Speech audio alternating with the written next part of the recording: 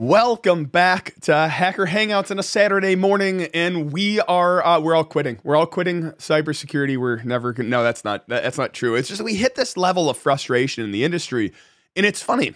We started the conversation after stream last week of have we just become jaded in our old age and gray beards, or have we, or is the industry at like a tipping point? Is it getting better? And that's what we're kind of discussing is it time to quit cybersecurity and move on, or is there still like fun and joy to be had, or are we all doomed? I don't know. Do you guys get this at all? Have you had this feeling where you're like, do I quit cybersecurity? Because there are like frustrations, and maybe we'll go into those in a minute here. I'd say that there's always frustrations, right? But that's with any job. And yes, we do get old and we get jaded in hair color, in our attitude towards dealing with folks and many different things. But being able to have something else that has an out, that is something outside of technology, definitely helps. Well, have you ever wanted to leave technology? Actually, here, I'll throw it to Gowrie. Have you ever just wanted to leave cybersecurity? And I know you have stories here. And have you ever just gone, I want to go into a different industry? I mean, I did leave cybersecurity. I no longer work a cybersecurity job. And I have to tell you, it's great. Now I just write code and I don't care about how bad it is. No, that's not true. That's not true. But no, I did leave cybersecurity. And, you know, I'm a couple months out now. And I have to say, I'm going to take, when I graduated college, the commencement speaker, or one of our commencement speakers was our dean, Carla. She got up in front of everyone and gave her speech, and she said, your career is an amusement park. You don't go to an amusement park to ride one ride for the entire time you're there. So go out and try different things. And, you know, granted, I was in cybersecurity for 15 years. I did it 6 years in the Navy, and then I spent 8 years in my last position. So what, 14 years, going on 15 years, something like that. Plus a gap year where I was studying it in college at the same time that I was working. But anyway, so I was in it for 15 years. And I have to say that I think there is something to be said for that idea of going out and doing a lot of different things. Because I'll say I was scared to leave it because it is a technological change and everything. That's funny. That's funny. Now I write code and I don't care about how bad it is, said the happiest man on earth. I think there is something to be said for getting out of the realm of cybersecurity and seeing how software and to some extent hardware is engineered outside that context, because it gives you a better idea of how to be a better cybersecurity person and then make the decision whether or not you want to do that again. I do miss it at times. Because it is a completely different world. But I think it is, it's nice. And I'm not sure whether or not I will go back to a position in cybersecurity. We'll see. Now on the technology side, I know a non-trivial number of cybersecurity developers, analysts, everything in the realm that have started buying and managing their own farms. And that should tell you a lot about what cybersecurity does to a person. Wait, hold on. To clarify here, we're not talking server farms or hosting companies. You're talking actual farm. Yeah, like I have a buddy of mine. Yeah, I have a buddy of mine that lives, I believe he lives in Colorado. And he's got, livestock. He's got he's got a full homestead. And then he does pen testing from his house.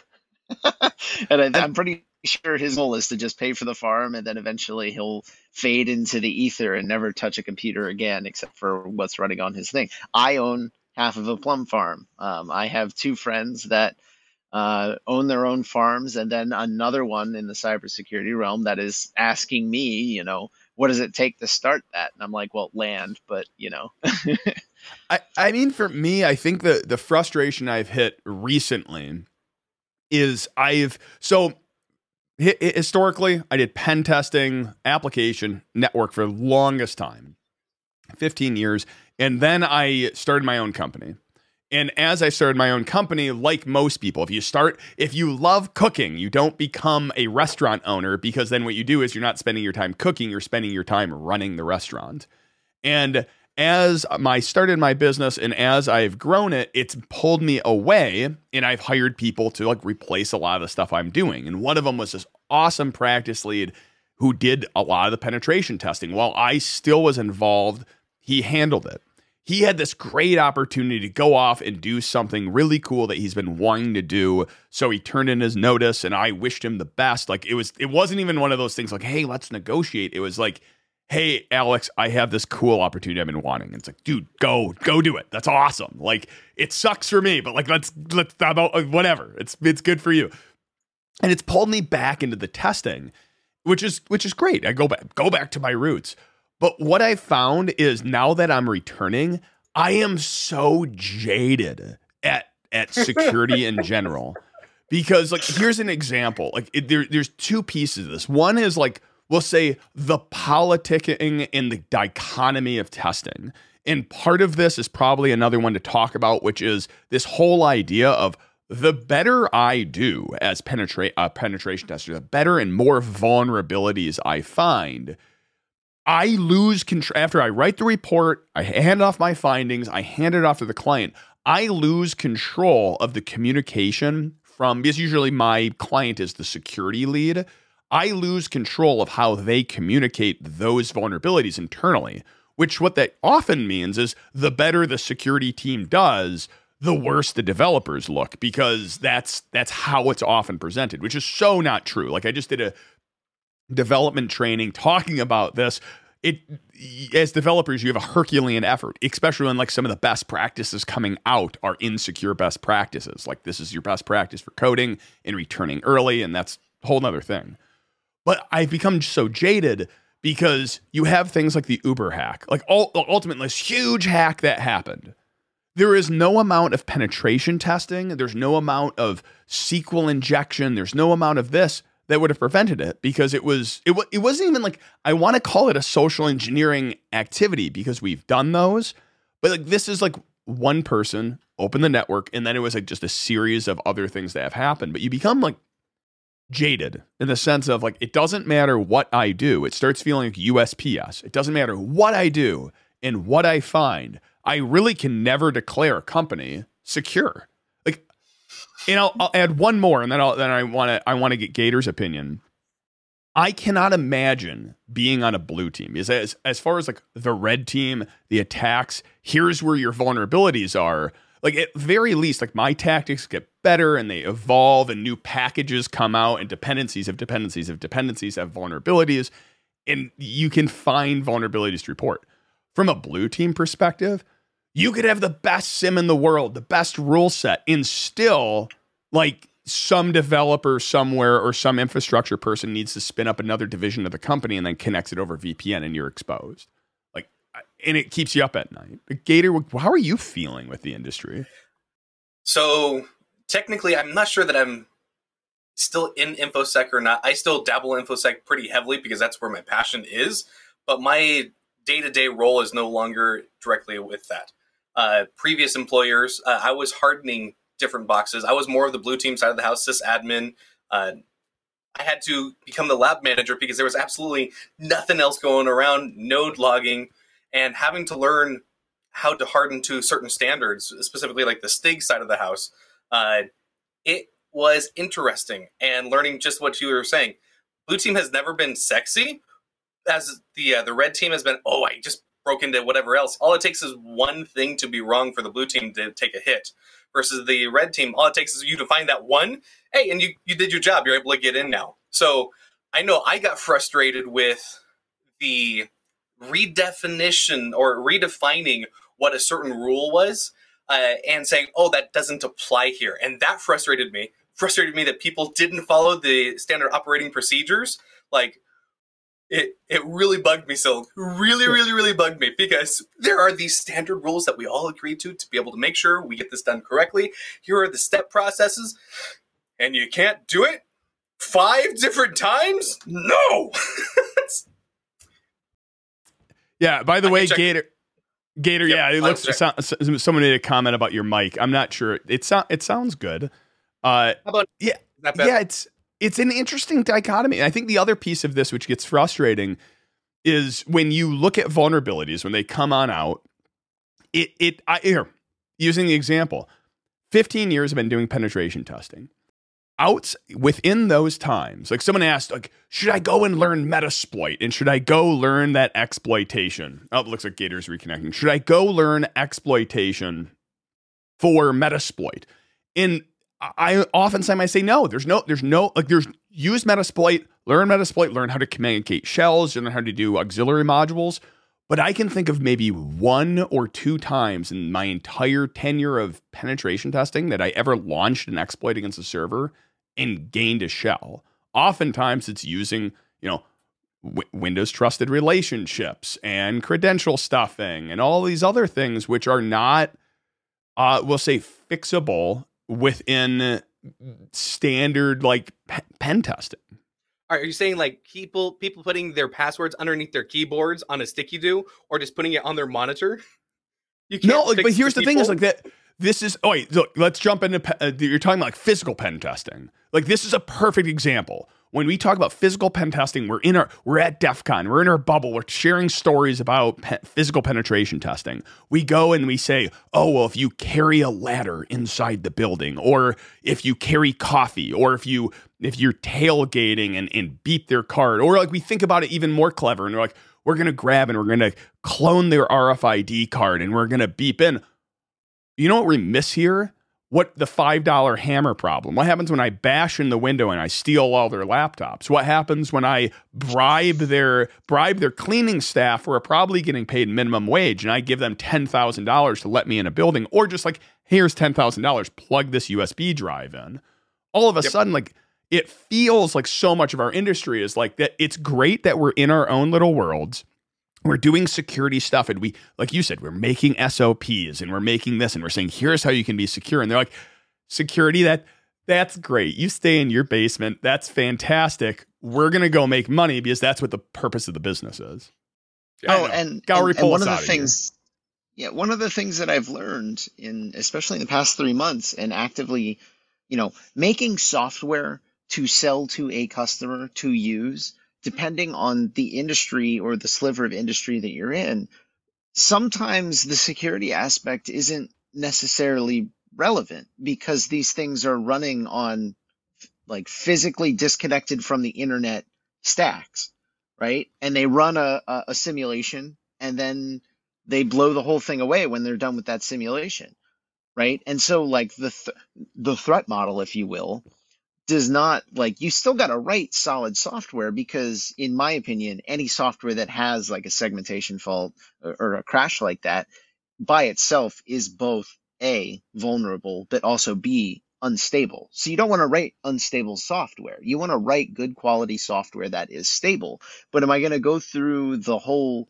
threat modeling effort to say like, well, how do I defend this against a dedicated, lone wolf actor who has all the money and time in the world? No, it doesn't make any sense. Like, it doesn't make any sense to do that. And we talk about this in the industry a lot, but that's kind of the same thing that we're talking about. You can war game out one of these situations where we could say like, oh, this is like when we play Magic the Gathering.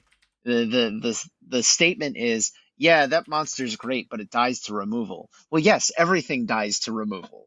That's irrelevant, right? Like, so we can sit in our own little bubble and say like, well, yes, that's great, but I can defeat it this way. And it's like, well, that's great, but that's not relevant to the situation. Or that is, you're always going to be able to find this because that's the type of people that we are. We look at these systems and we've designed ourselves around how do I break every system that I see and every system that I find. And that's great and that's wonderful. But I think to Silk's point is that if you stick around in that world where all you're doing is breaking stuff and all you're doing is breaking the systems and you spend very little time trying to build systems to do something rather than building systems to just break something. If you build software or build hardware that actually accomplishes a goal, you start to learn that not everything is relevant in these threat models, and you can break out of that jadedness. Like, that's why I said I don't know if I'll be going back to cybersecurity, but every time I think about it, I'm like, man, I really miss that community, even though I'm having a blast right now doing this other software development. To your point, Gowrie, I think it's important to make sure for new folks coming into the industry. I had the problem to where I started my first cybersecurity job and I'm like, we must secure all the things because we can. And the old jaded man in the corner was like, yeah, good luck with that, son. I'm like, it took me years to figure out, hey, yeah, you literally can't secure everything. And until people understand, you have to be able to look at what your risks are, what's important to you. You have to prioritize that. And then you could put mitigations in place for some of those things, but you're never going to be 100% secure. And that part is where you start becoming jaded because you're never, ever going to have everything secure. It's kind of an existential crisis, right? Like you broach that line of understanding security to the point where you understand that your job is almost futile, and then you have to have that moment of, is this really what I want to do? Am I still having fun with it, even though it feels like what I'm doing is pointless? And I don't think it is pointless. Just to be clear, I don't think working in security is pointless or a fruitless job or any of those things. I do think there is something to be said for the silent hero, if you will, because if these people weren't doing this job, we would have banking websites that people just get their money stolen from all the time. So it is important, and it is, you can find value in that. It's just a matter of keeping perspective. And I guess the question to you, Gator, is, do you ever get jaded about it, or are you still full steam ahead on everything? So I've learned over time that you can't secure everything, and I've taken the really long path, to be honest with you. And my understanding is that if you become a sysadmin, you learn how to build things, and then you also learn the common mess ups that most people go through and do. And you learn, if you're having that with a security mindset, as starting as a sysadmin, going into the red teaming, going into the cybersecurity side, it helps you reframe. And for me, I've learned so much more going through and doing that. I'm not as jaded, but I have learned over time, you're never going to secure 100%, right? So that's where I found my happy medium, to where if I can implement an SOP, that's fine. Getting buy-in from people, that's the frustrating part, because that's a whole nother deal. I think part of me, consulting has ruined me. Like, it has ruined me for this. And mainly, like, for instance, like, ultimately, my clients are paying me for my advice, for my consulting. And that's what it is. It is advice. So when you find vulnerabilities, or you find issues, or you find here's things you should be doing, and should is such a dirty word. Is like, it's, again, all of this kind of boils down to things like, if you work at Ben and Jerry's, your job, even in security, is to sell ice cream. Like, you're there to support the business. Now, your job is security and things like that. But part of me goes, here's my advice, take her to leave it. Like, I don't care what you do with it, but it's really hard not to have your passions pulled into it and say, yeah, but you should be doing this. Like, I know this is how you should prioritize these things, but ultimately it's like, here's what it is. See if you can do it. Might be having a few connection issues. I think we're all right though. If anyone knows saying weird flickering on YouTube, please let me know. I know one of the other funny ones when it comes down to security is, I am amazed. I am like, look, if you look at the Uber attack, I am amazed these don't happen. Like, we know, like, big companies, Twitter and things like that. Here's the behind the curtain things. They're getting hacked all the time. Big enterprises. There's not even this thought of like, someone might be able to get into my network. They know, large networks, you have bad actors on your network all the time. The goal is to stop your data from leaving. It is amazing to me that major corporations aren't in the news all the time, like every day. Like, businesses are not being, we'll say, ruined every day. And I think the reason behind this is most of them are, but because of, like, it's like things like when breaches happen and data exfiltration, it goes to the lawyers to say, do we actually have to notify them? Like, can we prove definitively that the data was taken? No. Okay, then we don't have to notify anyone. Like, that's the other piece where it gets me jaded, is like, when you look at these Uber, like, the Uber was not a sophisticated attack, and they're a big thing. Like, at a certain point, is that another piece you get jaded at, going like, all right, yep, it's Tuesday, another breach, another as Gowrie says, it's Tuesday, another everything is broken vulnerability. It's Tuesday. Well, it's funny because like you talk about privacy in the terms of like doing the stream and being having your data exposed to Google and all those things. Anyone who's ever done government work had to go through the OPM system, and I had this like there was this crisis. Maybe it was back in like 2010, 2011, whenever the OPM hack happened, and everyone's freaking adjudication files were stolen. I was like, well, I guess I'm just, playing the shitty lottery now. I'm just waiting for my turn to have my identity stolen. So I'll just keep and be diligent about watching that, but not care too much about it's not that I don't care about exposing the data now. It's just a matter of like my threat model is completely different than everyone else outside of who was exposed in that particular hack because it had literally everything, right? Like anyone who was exposed into that data had enough data stolen that you could literally become those people. Like it's insane. And so like the way you approach life and privacy after something like that is just totally if you're still trying to be hyper anonymous and like it almost feels fruitless. It, Yes, I could not agree It with you is. more. It does. And you also have to, it's like when I called Gowrie when I started my channel saying, do I start it with my real name or do I do a handle? And then I realized it's all easily available anyway. And I realized like if my channel is going to be known, I'd rather have it known by my name than have it be like anonymous online. But also like he asked me, he's like, I'm like, well, my name is attached to my business is attached to my address. And he's like, who cares? Like if someone calls you and says they know where your house is, let them know to let you know when they're going to be by so you can pull your pants down and make sure you give them a show on the way by. Like this is like where it's like, should we even care about privacy? Someone asked a question yeah. Oh, go on and then I'll get to the question. Yeah, I was going to say, like, if you know someone's full name and their rough region they live in, phone books exist. Like, Printed ones, weirdly enough. Yeah. I just saw one. Blank Dash asks, I'm going to pull it up on screen here. Alex, since you are in consulting, how intertwined with legal aspects? For instance, I find myself a better consultant, including legal regulations in reports. So, yes, actually, it's kind of fun. Since I started the business, I have a weird passion for legal and contracts because they fit together very much like programming. You have like your declarations up at the top, like you're declaring your variables. It's really weird because if you look in a contract, every capitalized word is supposed to either have a definition or an understood definition. And you could actually write a contract where you say anytime the word yes is capitalized, it actually means no.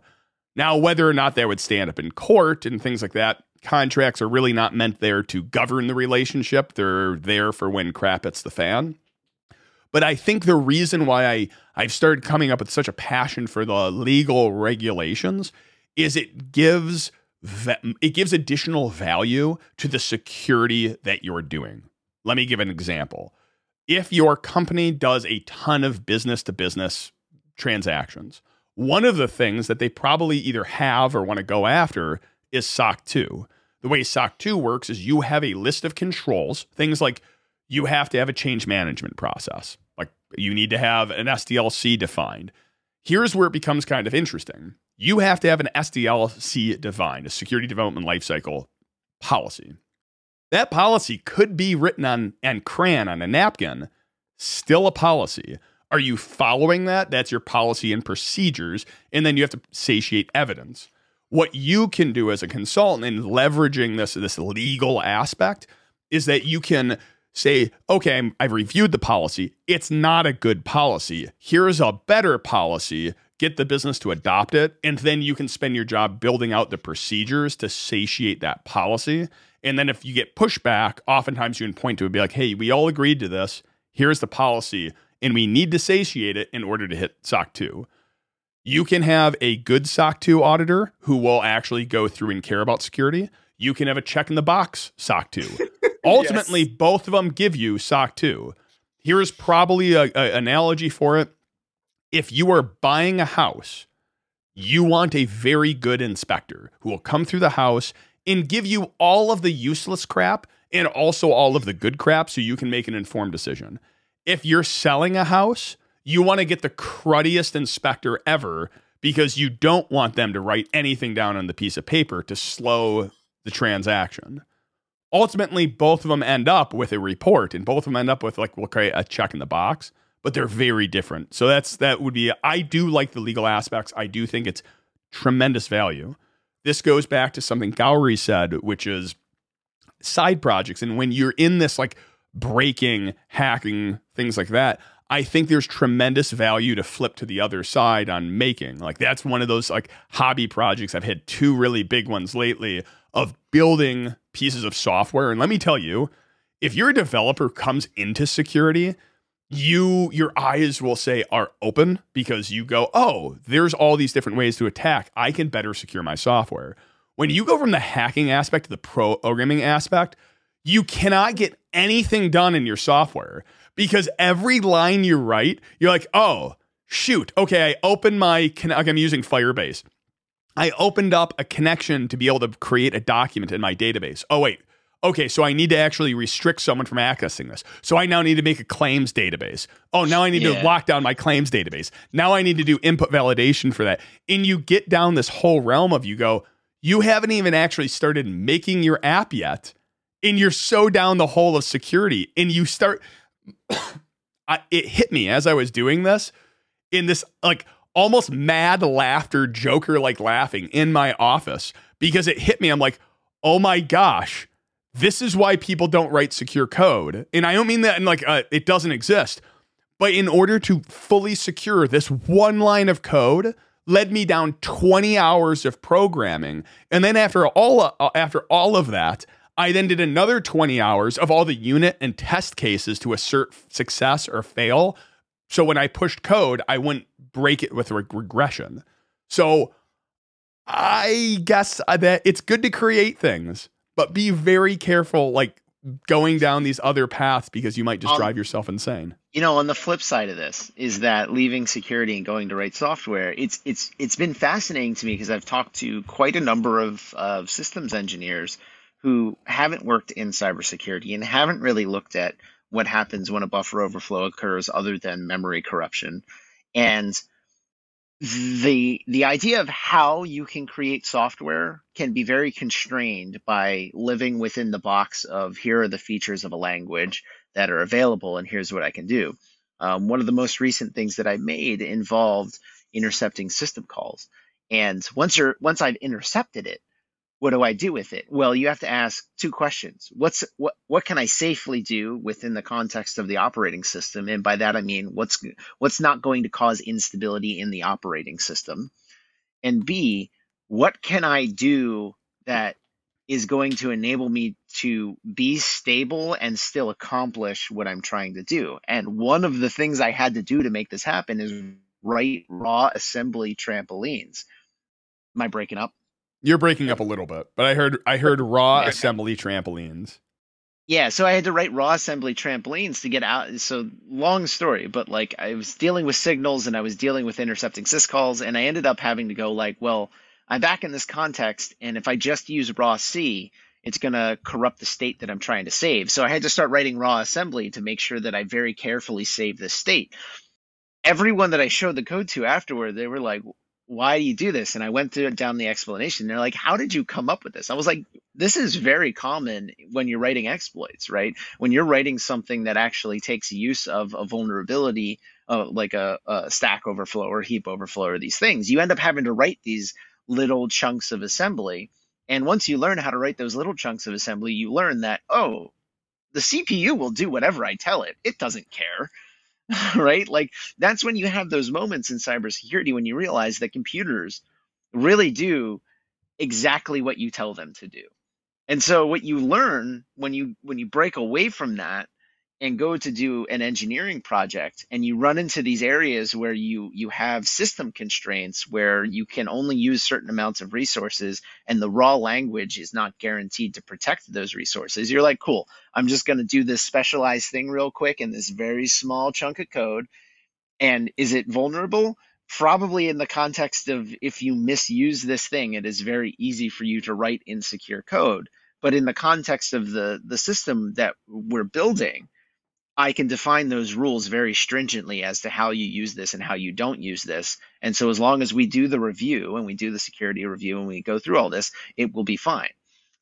it's a very interesting process to say, like, to see people who are very accomplished system engineers and then bring some of that security perspective out, no longer in the perspective of actually doing cybersecurity, and say, hey, here's a bunch of new programming techniques that you've never seen, right? Or that are just gonna, make a product better and actually accomplish the job where we were struggling to accomplish the job before. It's a cool thing, I think. By the way, when you say raw assembly trampoline, I interpret that like back to like C.S. Lewis and Aslan going, I know the deep magic. Like, I was there when it was written. when you get down to that level, I just do crack up where it's like, okay, it's not often I need to go all the way to assembly, and it's very, very rare. Like, I think the last time I went into assembly world was to do a bypass for CrowdStrike, where I needed to actually like encode part of my encode my egg hunter in a piece of memory so it wouldn't actually be able to pick it up. It was picking up the scan. Either way, I digress. But every time I do that, I do get like, maybe this is a good way of saying it. Hold on. This cough is just not going away. So like, this is the thing I get excited about, like legitimately excited about it. I am so sick of when I do penetration testing and things like that, where it's the same crap. Like, and I use the example. There's a piece of software called Death Star. It's great. It's I believe Byte Leader who wrote it, or Byte Leader. I'm not sure how you pronounce it. It's like one of those things where I recognize the name, but I've never heard it pronounced outside of myself. But he writes like Silent Trinity and these other attack platforms. And Death Star was to automate this whole pen testing path. It's a big tree of decisions. You can call it artificial intelligence if you really want to, but ultimately I handed a shell and then it goes dump hashes, try those hashes. Can I escalate privileges? Excellent. Call the domain controller. What access do I have? Give me a list of the trees and everything like that I can actually access. Go log into those systems, continue to dump. Am I domain admin yet? No, continue on. I am so sick of doing those attacks because they're just ongoing. When I get to this point, the thing that gives me so much joy is when it's something new. And I think that's what the core of my jadedness is in the industry is. The reason I got into this industry is because I'm curious. I always want to be learning something new. I want to be able to rip something open. I think that's why I've been building software on my as side projects. I want to constantly learn something new.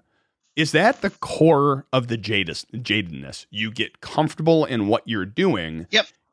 And then you've lost the joy and the joy of discovery. Okay. While Gowry's saying yes, I would also say it also depends on the team that you're working with. If you're doing this solo, I could see that happen.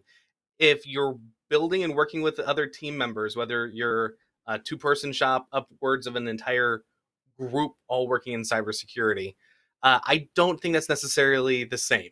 I would say that it depends on, can you depend on your other team members?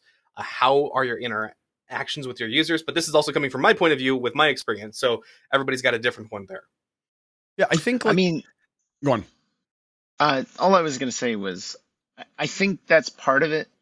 I'll say in my last position, a lot of the frustration came from the fact that we could see what we needed to do, and then it was difficult to enact that. And that's probably very similar on the pen testing side, where you go and you do report after report, and see time and time again that the same vulnerabilities come up or the same mistakes come up. You submit the reports, you come back next year, and barely anything's fixed, right? But you do the report again, you get paid, and that's the job.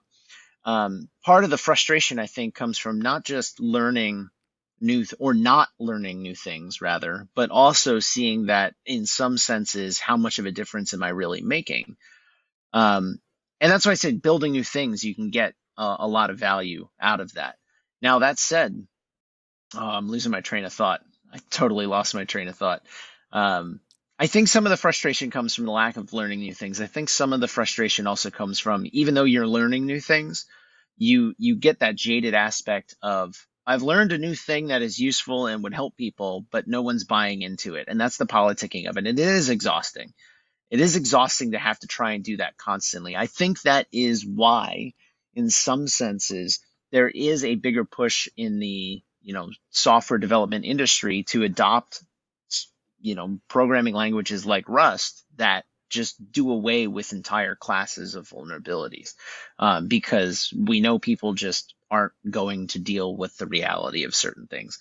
And at first I thought it was like, whatever, you're just pushing it down into a different layer. But in some senses, I think it's a good movement. Do I think Rust is going to be the one that kills it? I don't think so, but that's me. I think the kicker on those ones is anytime I hear like, oh, new language, it's like, yeah, you fix this whole category of vulnerabilities, but 2 years later, there's this whole new category of vulnerabilities that exist. I think one of the funny ones that I've hit recently was with, so I'm looking into a good rich text editor. I found one, there's like Mantine. I totally did not realize that Mantine's like a UI framework, because for the side project, I don't want to make my own UI components. For the first week, I called it man time because I did not recognize it was an N on the end. So I finally was typing in the domain, and I'm very happy I noticed that as I was typing in, because I don't really want to know what that other domain is. I'll leave that one there. But as I was going down this, I was looking for a rich text editor, and it's based on Quill.js. And I installed it, and I got an NPM alert saying critical vulnerability. And I was like, oh, sheesh, they don't have a patch for it. So I went and looked on their GitHub page, and there is this and there's a CVE for it and everything. This is like if you want to know what hit the pinnacle for this conversation and why I was like, this is utterly ridiculous. It was this. I went into the GitHub page, and someone reported a CVE. It was published, and effectively is you have Quill.js, rich text editor. You put in it's supposed to be rich text. You can put images in, you can put metadata in, you can put all this information in through Quill. It will go into your database, and then when you open it in Quill and have it render, it will come out just fine. The vulnerability is, but if you allow raw writes into your database, and then that is rendered through Quill, there's cross-site scripting. And they're like, yeah, unfortunately, that's by design. Like you have raw access. It's made to go through the tool and out through the tool. But CVE went up, critical vulnerability. Anyone who's using this thing now is a critical vulnerability. And now there's infighting of whether or not to fix it. But here's what I hit again. This breaking point this was reported. I went through one of our clients who report vulnerabilities. This was automatically reported through White Source on their GitHub saying critical vulnerability, which yields this SLA that they need to fix the vulnerability within 48 hours, 24 hours. And there's no fix for it. And it's not even a vulnerability from the sense of it. It's like, this is where you get to the point where you're just like, this is a feature. It's not a bug, it's a feature. And you hit this level of frustration where you're like, you know what? This is what I want to do. I want to go into my basement. I want to do my testing. I want to do my job. And I don't want to be bothered with all the other stuff. And while that's frustrating, I want to go, where are the fixes? How do you find the joy? Where do you satiate your curiosity? And I know someone in chat said something about the Flipper Zero, which I am happy to talk about. They asked us to. But where do you find that joy of discovery? Do you switch careers? Do you have to get it in side projects? Do you go find another job? I can't do side projects. I've learned this with the exception of Darknet, and even I've kind of fallen out of Darknet a bit. But with the exception of Darknet, which has a whole social aspect, and it doesn't really feel like a side project. It feels like a fun time with friends. I can't do personal technological side projects. I have no interest. It just feels like work. Like I'd rather pick up my guitar, right? But at the same time, like I had to go outside the cybersecurity industry to find that curiosity again. And now I'm learning this new, and Silk and I are going to talk about this on a future stream. There's this new specification. It's similar to PCI. It's called Compute Express Link, which we're going to talk about is fundamentally like implementing the download more RAM button. And I'm not joking about that. It is like, oh, you seem to have exhausted all the RAM on your chassis. Would you like to create a new physical link to a chunk of DRAM on some other chassis and use that RAM? Literally download more RAM. And there's all kinds of cybersecurity aspects to this, sure, but it is a brand new realm of like, there's only probably a couple hundred people in the world that are really looking at this, and what do we do with this from not just a hardware perspective but a software perspective, and that sense of sit down. And you would talk about imposter syndrome. Crank your imposter syndrome to 11 because no one can even answer your questions. You have to go read a 900-page specification to figure out what anything does. And sit down, read this, learn something new, and then try to produce something of value. It's a scary realm to live within, but at the same time, like week over week, I'm finding these small wins in small areas of, self-enrichment that I feel like it's, the term would be bankable work. And I think when you stop finding that bankable work that makes you feel, engaged, that's when you need to go find something new. And that's, I think, the amusement park analogy works. When you find yourself having exhausted all the rides in the amusement park and you're just riding one over and over again, maybe it's time to find another amusement park. Mm-hmm. Gator, what about you? How do you find joy in your job? Do you actually still find joy in your job? Is it all monotonous? Is it terrible? So I tell you what, I am still enjoying my job. I'm in the same job 3 years later. There are so many opportunities at my current location of employment that I'm never bored. The day job that I'm doing versus all the side projects that I'm doing inside of work, I think is what's keeping me super busy, which is awesome because I've got to the point where my regular day job I've got handled pretty well. There's still some curveballs, but because I'm able to help grow other people, I'm able to go through and start building more communities again. It was like the perfect fit, which is amazing. And I get to play with security all the time. And dabbling in to see which security I want to more deep dive into. In the past, it's been more platform side of the house. Now it's going more to the containerization side. And that's a whole nother, talk about being able to find something new to learn. If I was just continuing to work with platform, I would probably be bored. At the beginning of this year, I pivoted a little bit. And oh my God, is there so much more to learn. So I was able to pivot in my same job and be able to still scratch that itch to learn something new, which is great. But I've also had other jobs in the past where I couldn't do that at the same job. And I had to pick up and move to a different location. Or one of the 9-month stints was, hey, you're going to come and do this job. That job never came. And then they eliminated the job. I'm like, okay, well, here's my 2 weeks. I'm out. So you have to be able to search and go after your passion. And if the job isn't fulfilling to you, hey, go give something else a new try. If you want to dabble in it in your after hours to see if it's something that you're really interested in versus switching an entire career, that's going to be very different per user. Or per person, I should say. I think so much of this really sounds like this. It's like, it's just like the struggle I have with YouTube and other ones where it's like, here's the circle of things that you want to do, you're good at, that you're having passion about, and you're satiating your curiosity. Here's the stuff you can actually get paid for. You have to find that middle section. Like, by all means, like, I know, like, my dance career is having struggle taking off, but like, no one's gonna pay me for that. I mean, Gowrie sends me, we TikTok back and forth. No, I'm just kidding. What? But I think like if you turn the camera into the other corner of the room, there's a pole there. Something Gowrie said resonated where he's talking about this bookable work. I think one of the struggles I'm having is, like, my business partner says this.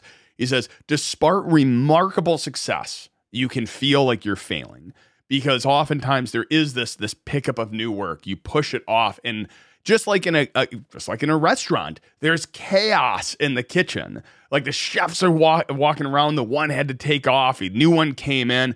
And it's chaos, but the people actually eating don't notice any of this. Like, they're having a great dinner, they're having great conversation, they're loving the ambiance, and it's chaos in the back room. And despite remarkable success, you can feel like you're failing, and that's burnout. That's how you lead to burnout. And I think that's the core of what I'm struggling with is, despite remarkable success, you can feel like you're failing, and then that lack of satiating that curiosity. Struggle I'm having too is I'm split in too many areas, And that's with business, but then also in personal projects where you're doing after hours work to try and satiate part of the business, and that's not a great recipe. That one's on me. Yeah. I do YouTube. That's what it is. Full-time YouTube. That's why I can't. I've learned this, and I learned this year over year doing darknet to some extent. It's a lot of work to pick up and do. Like, I have a lot of friends that automate their homes themselves. Like, they build in the automation into everything. They have their sprinkler systems on the automation system, every light in the house. They have, an entire rack of computers in there and then servers in their basement, and they have the media all wired up to do anything. Full blown smart house, right? And I'm like, how do you find the time and energy to do that? What kind of job do you have that allows you to worry about a Raspberry Pi has crashed on my property somewhere? I need to go find it and replace it. I can't even, I barely, when I get off of work, I don't want to stare at a computer anymore. I want to go pick up my guitar and have dinner with no devices around me. The only electronic that I have in my bedroom, other than my phone, obviously, because I charge it on the nightstand, is overhead speakers. Right, that's it. Yeah, it's funny because I feel like we hit this part recently, which is this idea of, I hate the word busy. There's two words, should and busy. I don't like the terms. I don't like the terms. One of the reasons I don't like the word busy is because I had this coworker at my couple employers ago, and she would always come in every day. She started her day busy. She ended it busy. She would complain about being busy the whole time. And part of that is this whole sense of pride. I'm important because I'm busy. And part of it was also you're just going oh gosh, I'm so slammed right now.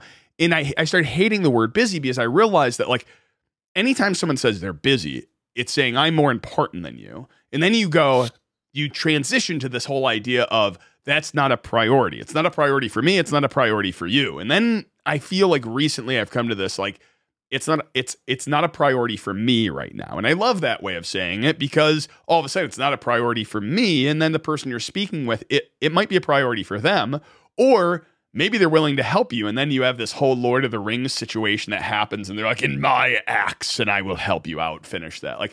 I like this idea of it's not a priority for me, but what I found is my priorities, it's like the 101 productivity thing. You need to readjust your priorities and make sure you're actually scheduling fun.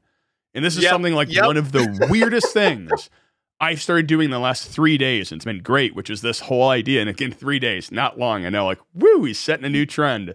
Personal best. Schedule, I know. It's like you check 3 boxes by actually scheduling time and go, okay, this is the time I'm going to go play with my kids. This is the time. And it sounds ridiculous, but I found it's very easy just to work forever without actually scheduling that time out. And then being remarkably selfish with your schedule, saying, nope, can't do this. This is more important. But reprioritizing what's important. Example of I haven't done a video on my main channel. And it's not that it hasn't been a priority. There's just other things I need to prioritize over that. Things like my roof leaking, my bathroom, picking out tile, being sick, and the whole family being sick. And then you start going works piling up and dealing with that. And then go, yeah, but then this is where I've been struggling with. You go, but all that stuff, which I haven't prioritized, is all my fun stuff. I've pushed all my fun stuff so far down. I've now spent, and this is I hit this weird realization of I have spent more time looking at a computer and a screen than the real world. That is terrifying. And I think a lot of us are in that position. I mean, best thing I ever did for myself was get a dog because it forces me to go outside. I now have a set time because my company's on the West Coast and I'm on the East Coast. 3:00, the company on the West Coast, 3:00 Eastern. Company on the West Coast, they all eat lunch together. So I go to the dog park in the middle of the day, and I just let him play with dogs, and I talk to people there, and I go, oh, right, not computer world. It's sometimes we get into the sense of outside. What is outside? Yeah, you hiss at it. Now, one of the things I would say interesting to that is that scheduling has definitely helped me as well, Silk. Sticking to a schedule helps when it comes to like doing other projects outside of work. There is so much I want to learn still. My to-do list is always stacked, right? And then prioritizing what am I learning this week, this month, this quarter versus what's being pushed off. And then when you've got kids, they start growing up and then you start realizing, hey, they're not always these small things that can't interact. Oh, they are starting to interact. Oh, they're starting to read and they're interested in doing things too. I also need to make sure that I'm working with them, whether it's building something, building a Lego, whether it's going through and doing like a Kiwi box or a hacker box. Sometimes just going outside and playing baseball. I came from the whole cabinetry and farming side of the house into cybersecurity, so I'm like, ew, take it, just that's over there. I finally got here, just don't touch it. And then at the same time, it's like you need to walk away sometimes. And if you don't have that scheduled walk away time, you start getting burnt out mentally, physically, spiritually, however. And if you're burning out, you're not producing your best work. So, yeah, you got to schedule that time. So, schedule your project times. It definitely helps. Schedule that family time, schedule partner time, etc. It is amazing how often I've heard someone struggling with a problem, and for myself too. Like, again, even with pen testing, you're bashing your face, you're not getting a foothold, you're rolling your face across the keyboard, and then you step away. And if I would have continued going 6 more hours, I would have still been bashing my face. And then you walk away and you're like 15 minutes away. And like, right, usually for me, it's like when I'm showering, because there's no electronics there. You have a breakthrough in the shower. I cannot tell you how many times soaking wet I've grabbed my phone and wrote a note on my phone because it happened in the shower. Need to start showering more. That's probably what it is. Like last thing, and then we'll probably get ready to wrap up.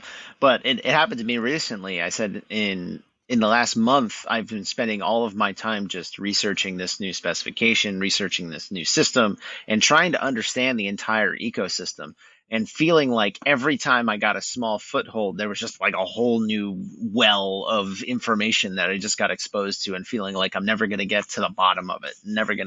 I woke up one day after like a really good night's sleep, 9 hours, whatever it was. I woke up one day and I just had this feeling of, oh, I get it.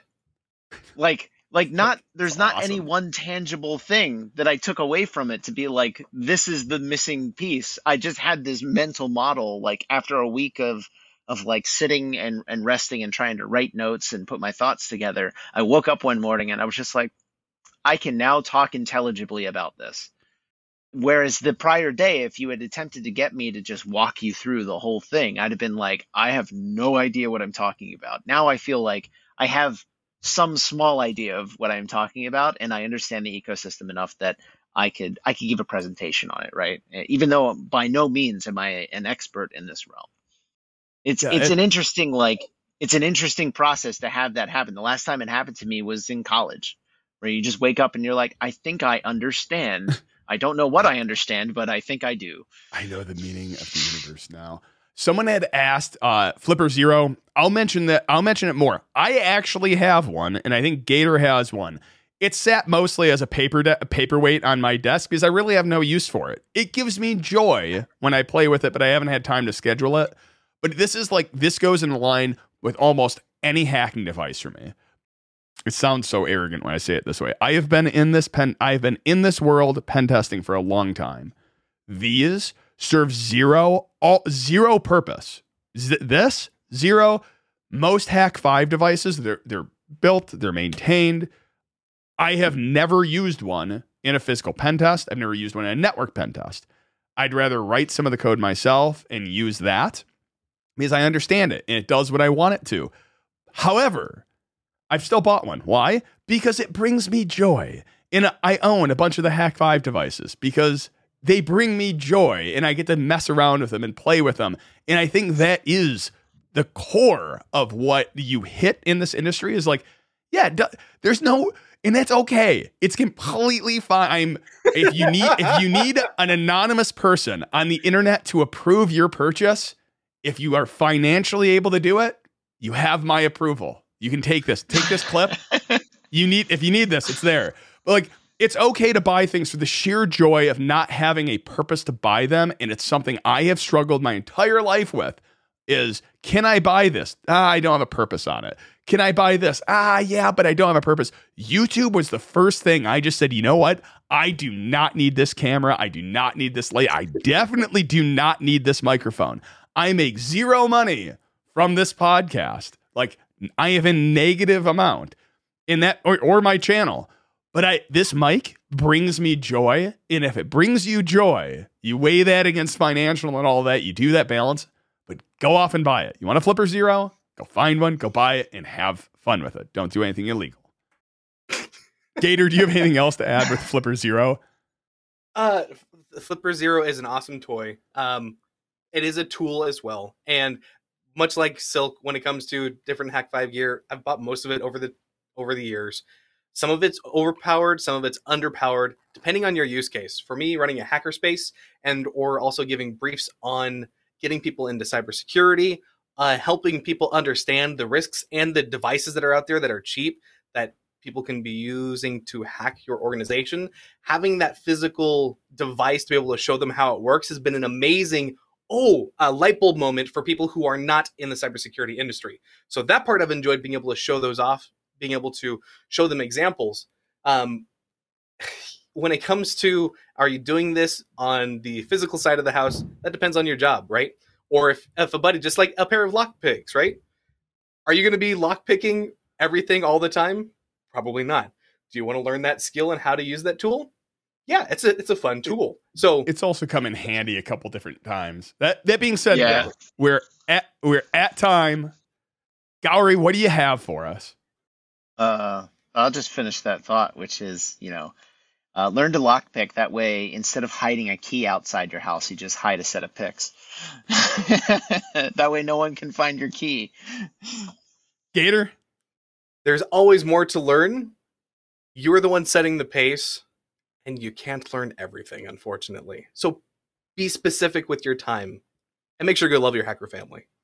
I think with so much of this, I think it is about prioritization. It's finding that joy you have to search after that joy you're having, whether it's in technology, not in technology.